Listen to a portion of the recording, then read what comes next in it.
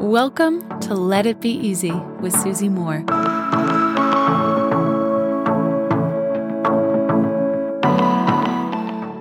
Are you currently living your worst case scenario? Oh my gosh, I love this question. I love this question. I love this question. I could weep, okay?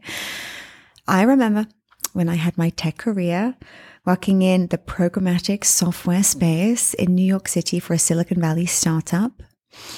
I had started my side hustle, right, as a life coach. And my gosh, I loved it. From my very first client to creating life coaching content to getting media coverage, I loved every ounce of my side hustle.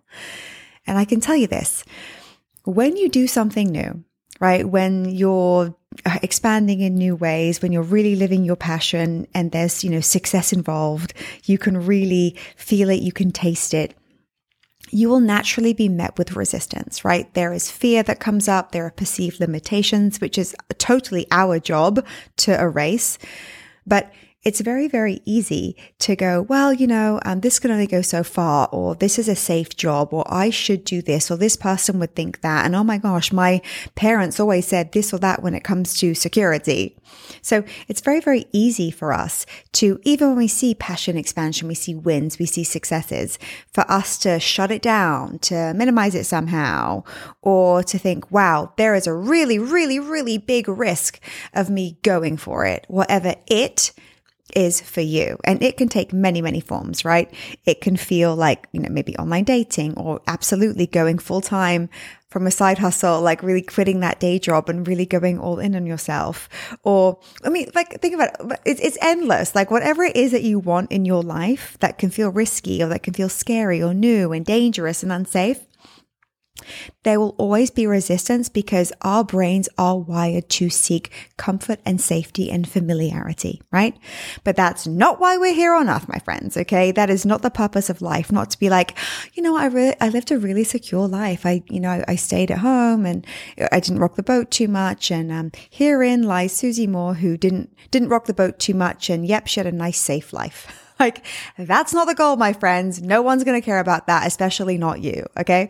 So this is a question I love to come back to that was especially active in my life when I transitioned from my $500,000 per year tech career to go all in on my side hustle, which not everyone, my husband was very, very supportive, but a lot of people thought it was risky. Maybe I should give it more time. Are you sure you want to do this? And it was well-intentioned.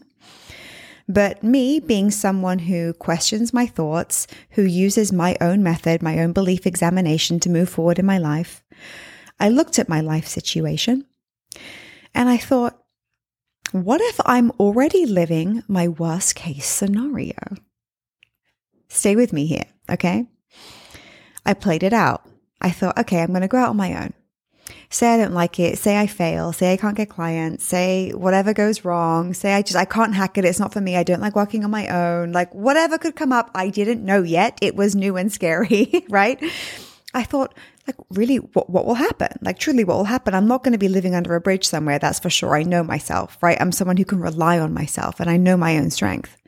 But I thought, the worst that can happen is I give this a full swing of the bat, right? Like I give this maybe a full year or even longer, I don't know, to go for it. And for whatever reason, I don't like it or it doesn't work out for me. What will I do? I tell you what I'll do. I'll get a job just like this one, probably just at a different but very similar company. Get my business cards back, get my company email back, put my blazers back on, go back to meetings. And I would explain, honestly, my year of going for it in my own business. And I would sell that as my own entrepreneurial experience, which will benefit any employer. So I thought to myself, oh my gosh, I'm currently living my worst case scenario because the worst thing that can happen is I'll end up right back here. I'm living my worst case scenario. I refuse to live my worst case scenario, you guys.